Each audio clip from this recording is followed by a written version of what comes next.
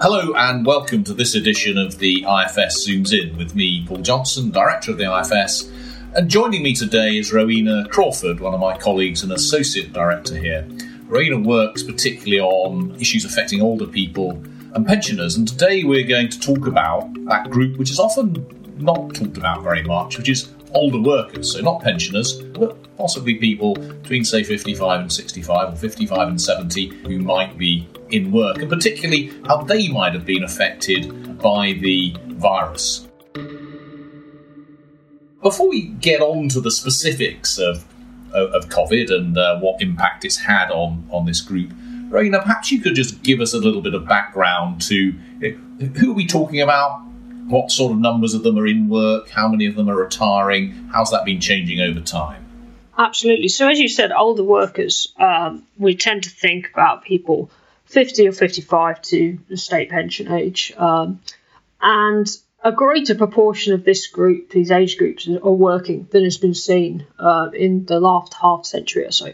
People are living longer, and as a response, they're healthier, older ages, and they tend to be working more. There have also been policy reforms trying to encourage people to work for longer, in particular, increases in the age at which you're allowed to start claiming a state pension.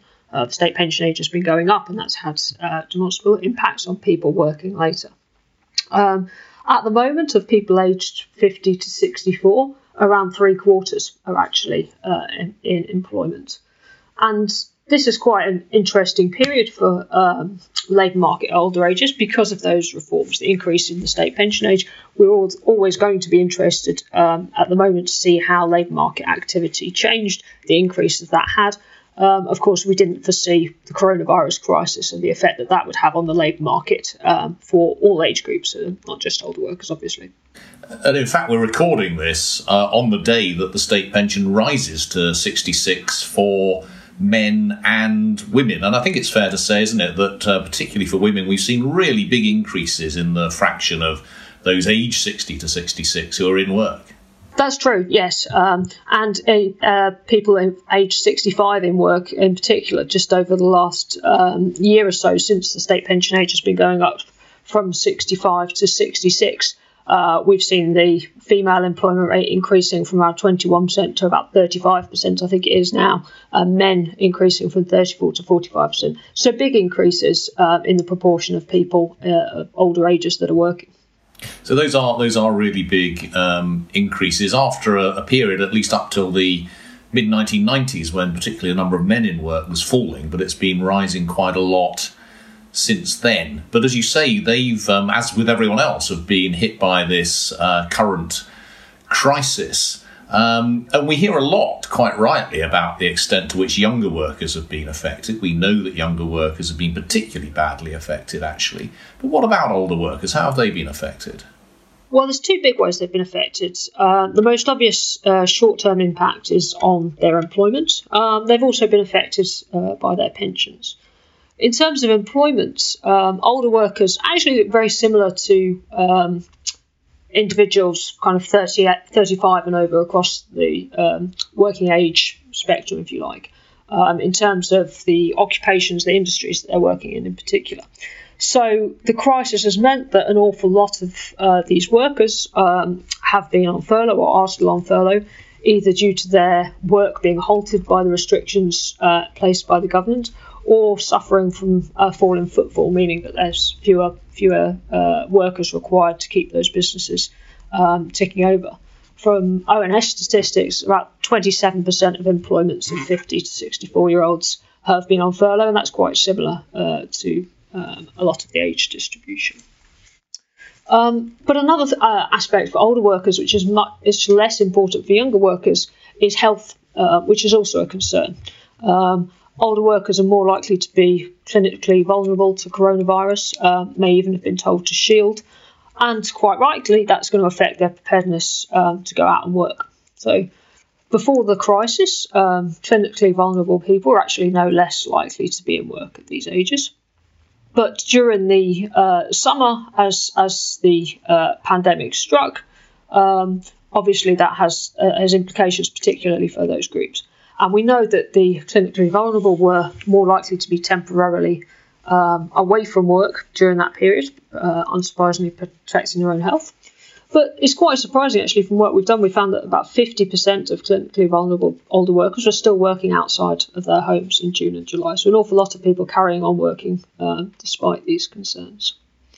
But taken together, I think there's around 2 million older workers temporarily away from work, according to an ONS stats. That's a very large number, and as we said, we often think about the young being affected, but as you say, second only to the youngest in the fraction in shutdown industries, a lot of them suffering health problems as well. So do we know anything about whether they're more likely to be coming back to work? It's a very good question, and they are big numbers. I guess to put them in proportion terms, it's about 23% of those in their 50s and 28% of those in 60 to 64 that are temporarily away from work. And as you said, that's more than other working age bands, with the exception of the very young, from a combination of being in affected industries and having health concerns as well. How this unwinds as furlough ends is an interesting and important question. I think we don't know the answer to.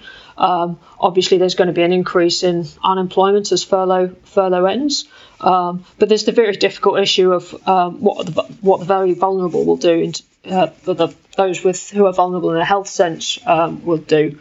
The advice shielding might have stopped, but for people that are at risk, there's a very difficult choice potentially between the risks to their health, but offset against the needs to go out and work. Do we know anything about why those who might be at serious risk are continuing out to work? I mean, is it in part because they're more likely to be in lower paid employment or have less to fall back on, and hence really feel the need to go out to work, or is that something that we still need to do more research on? It's a good question. We don't know. We do need to do more research to understand that.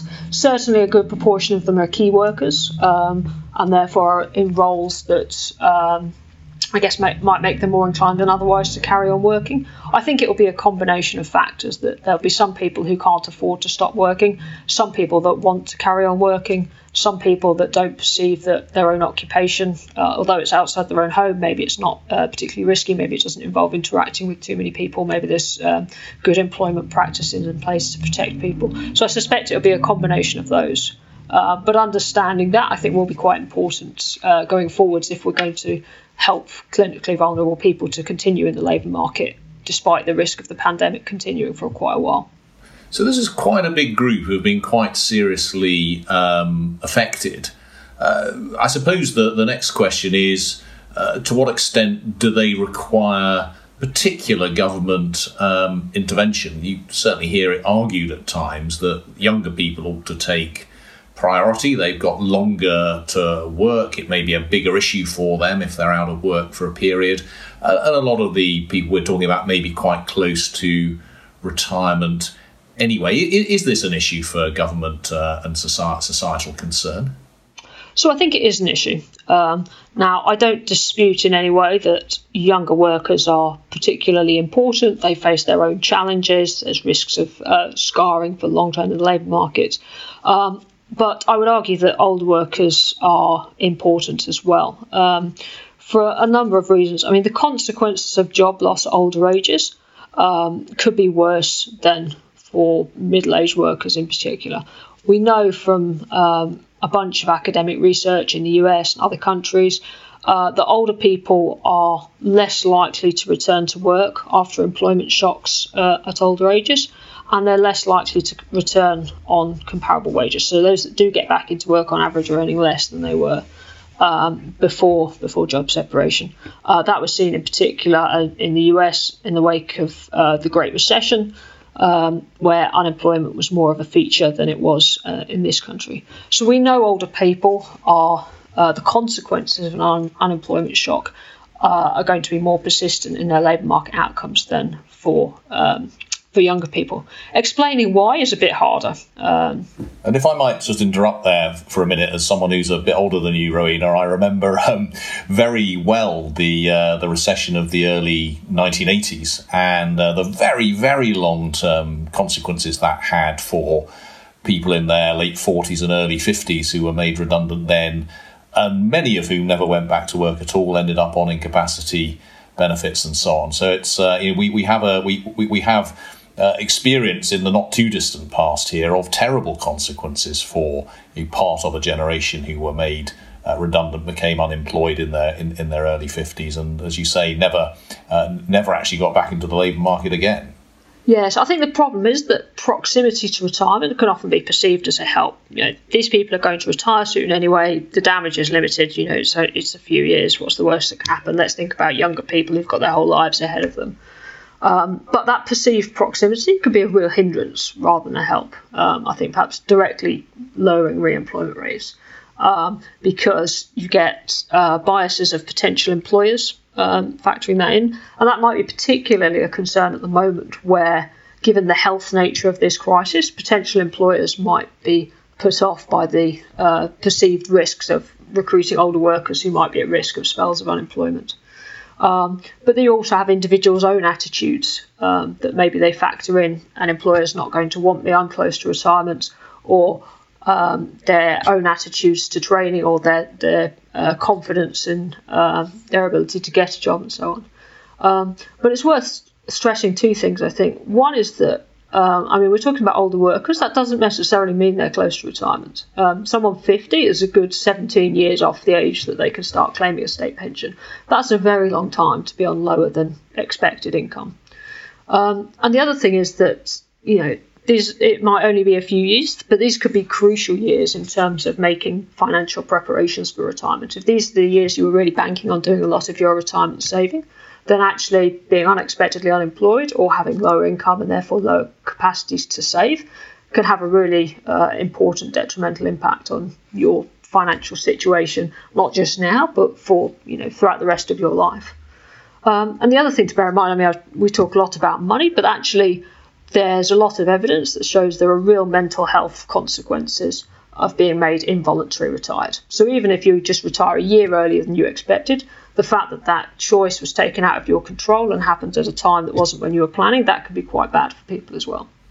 Yeah, and we've seen really significant mental health effects throughout the age distribution of certainly of the lockdown period, and clearly there's real risks for older workers there. And it's very interesting what you say about saving, because we know, don't we, that as it were, once people have maybe paid off the mortgage and the children have left home and so on, those years between, say, 50 or 55 and pension age can be really important in terms of accumulating enough to live on through retirement. And if that's taken away, that can have a really long-term effect on how well off people are. Absolutely, yeah, that's right. And it links back to the other effect that I mentioned that COVID is having on older people, or older workers in particular, is that there have been big asset price fluctuations as a result of this crisis. The stock market has collapsed. And whilst that has less immediate consequences, we really can't overlook that. The FTSE is still, I try not to look at it, but I think something like 20% below the level it was at the start of the year. Some other international asset prices have fared somewhat better.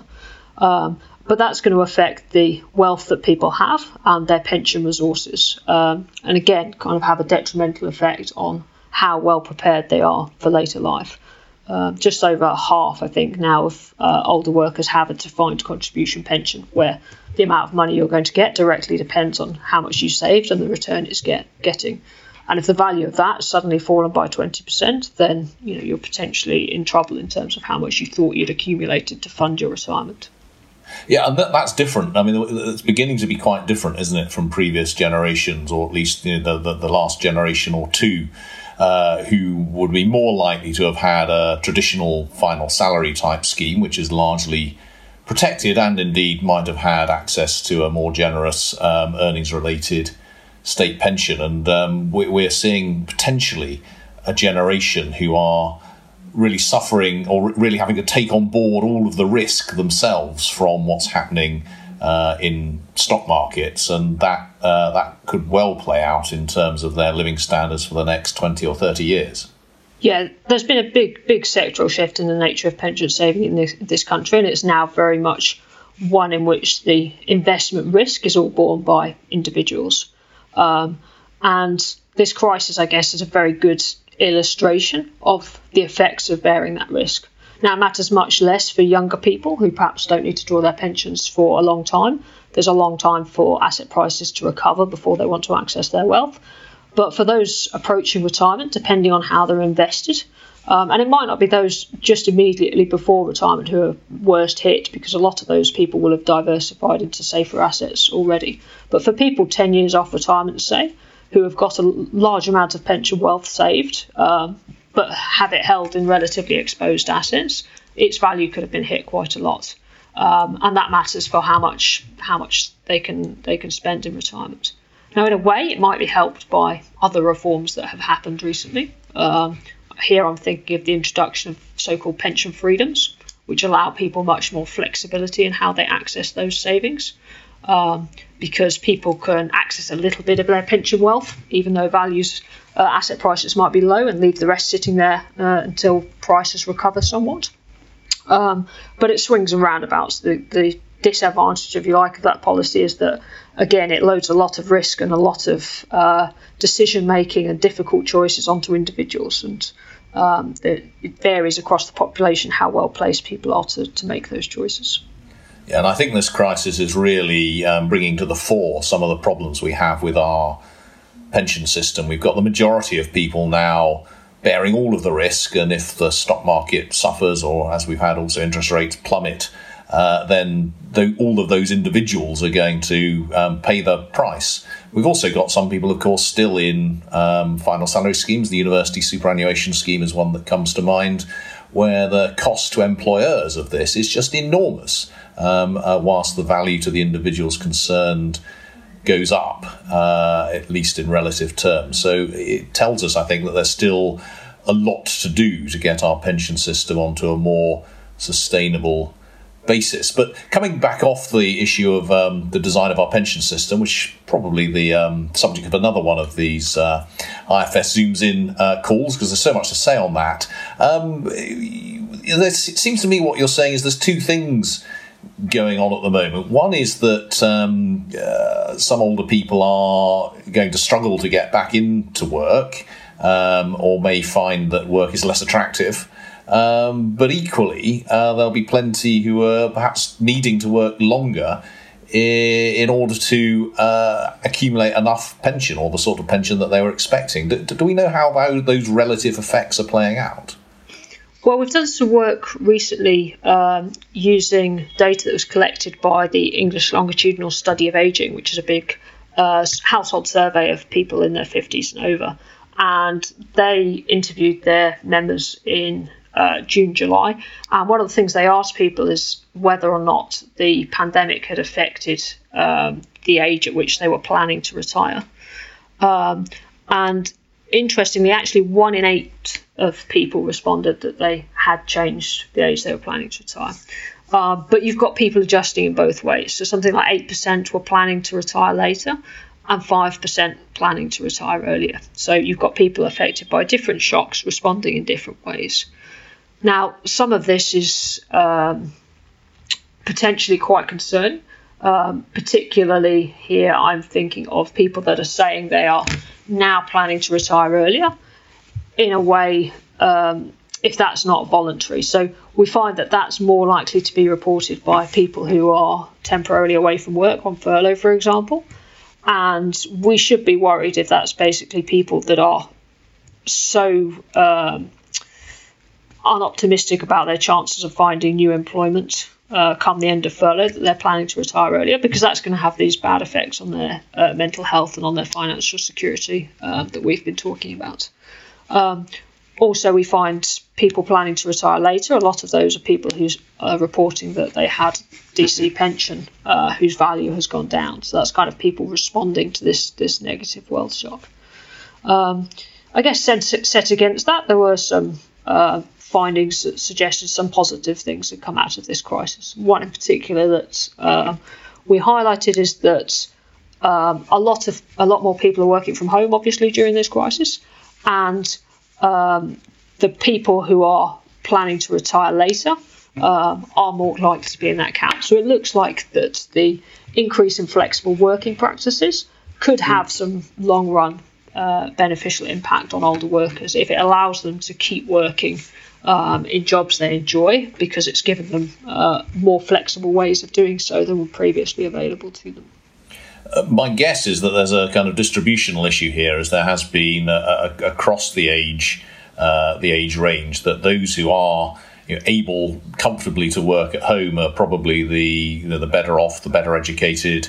In the first place, those who are being furloughed and maybe feeling discouraged from staying in work are presumably the less well off, and this is going to exacerbate inequalities among this age group as well.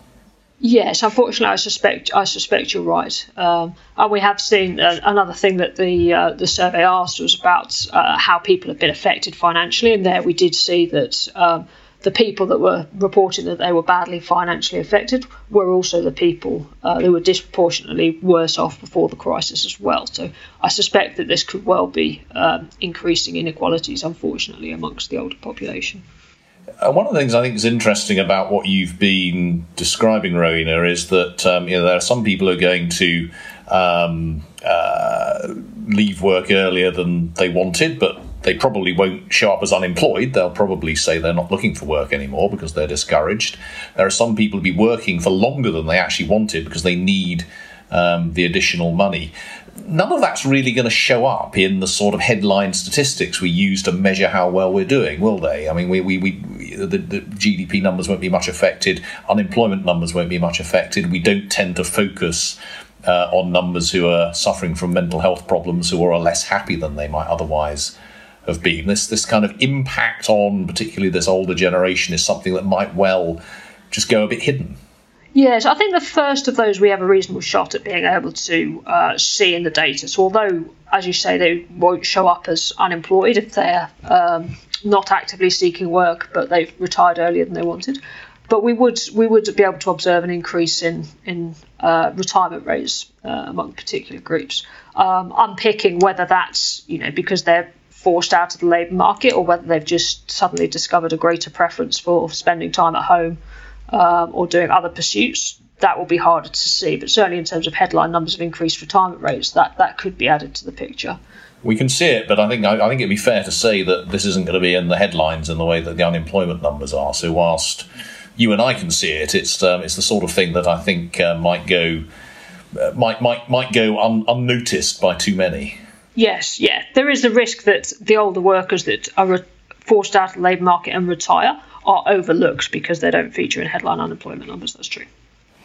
So this work you've been doing, Rowena, and the conversation we've had, I think is a really important contribution to understanding the impact of this crisis. We've seen, as you say, a long period of people actually getting better off in retirement, staying in work longer where they can and where they want to. We know there's increasing amounts of evidence, actually, that for people who want to stay in work, doing so is very good for their mental health. We know from history that older people losing their jobs can be very damaging, not just to their finances, but to their longer-term mental health. And whilst it's absolutely right that we concern ourselves through this crisis with what's been happening to the younger generation, we need to look really quite hard, I think, particularly at this group who are at and around retirement. Those who are already retired are on average going to be relatively less